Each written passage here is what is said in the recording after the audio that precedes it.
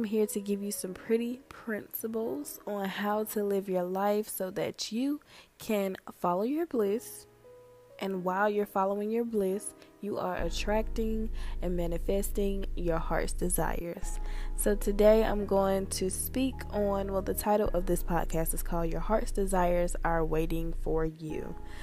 So something that I want to leave with you all today is following your bliss will lead you effortlessly to your desires. And I know I said that initially, but that is true. People don't really realize that life is literally that simple. If you follow the flow of what makes you feel good, it will effortlessly take you straight to your desires. And so it's all the other feelings of how you think and perceive situations that kind of hold you back from it just coming to you. You know, life is not about doing so many actions and efforts to try to make something happen. You need to take a seat in your own life and just allow things to just flow. Okay, this is a good decision. I feel like this is a good decision. Boom, I'm going to go there.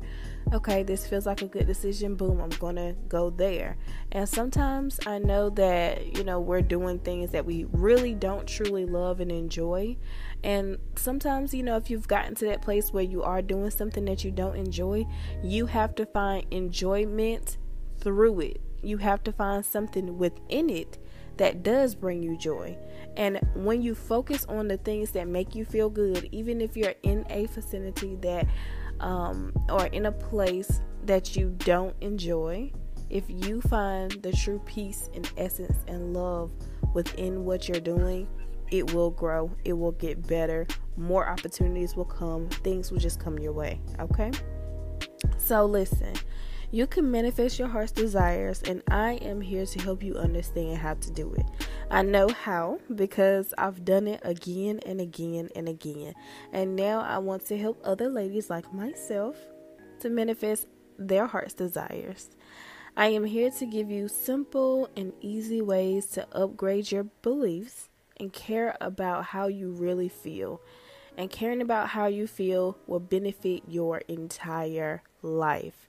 Now, these principles will turn you into a complete princess. Yes, you will feel like a princess. You will be able to manifest any and all of your desires, no matter how big they are, how small they are, any person, place, or thing you would like to experience.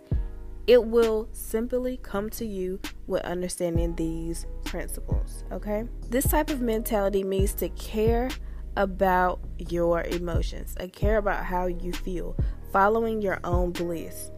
That will carry you effortlessly to your desires. And I truly believe that. I've witnessed it over and over again. You can literally have anything that you desire.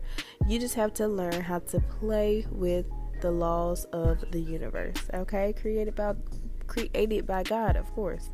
Now, the law of attraction has been put into place for you by God. God created it, and so it is here for your benefit.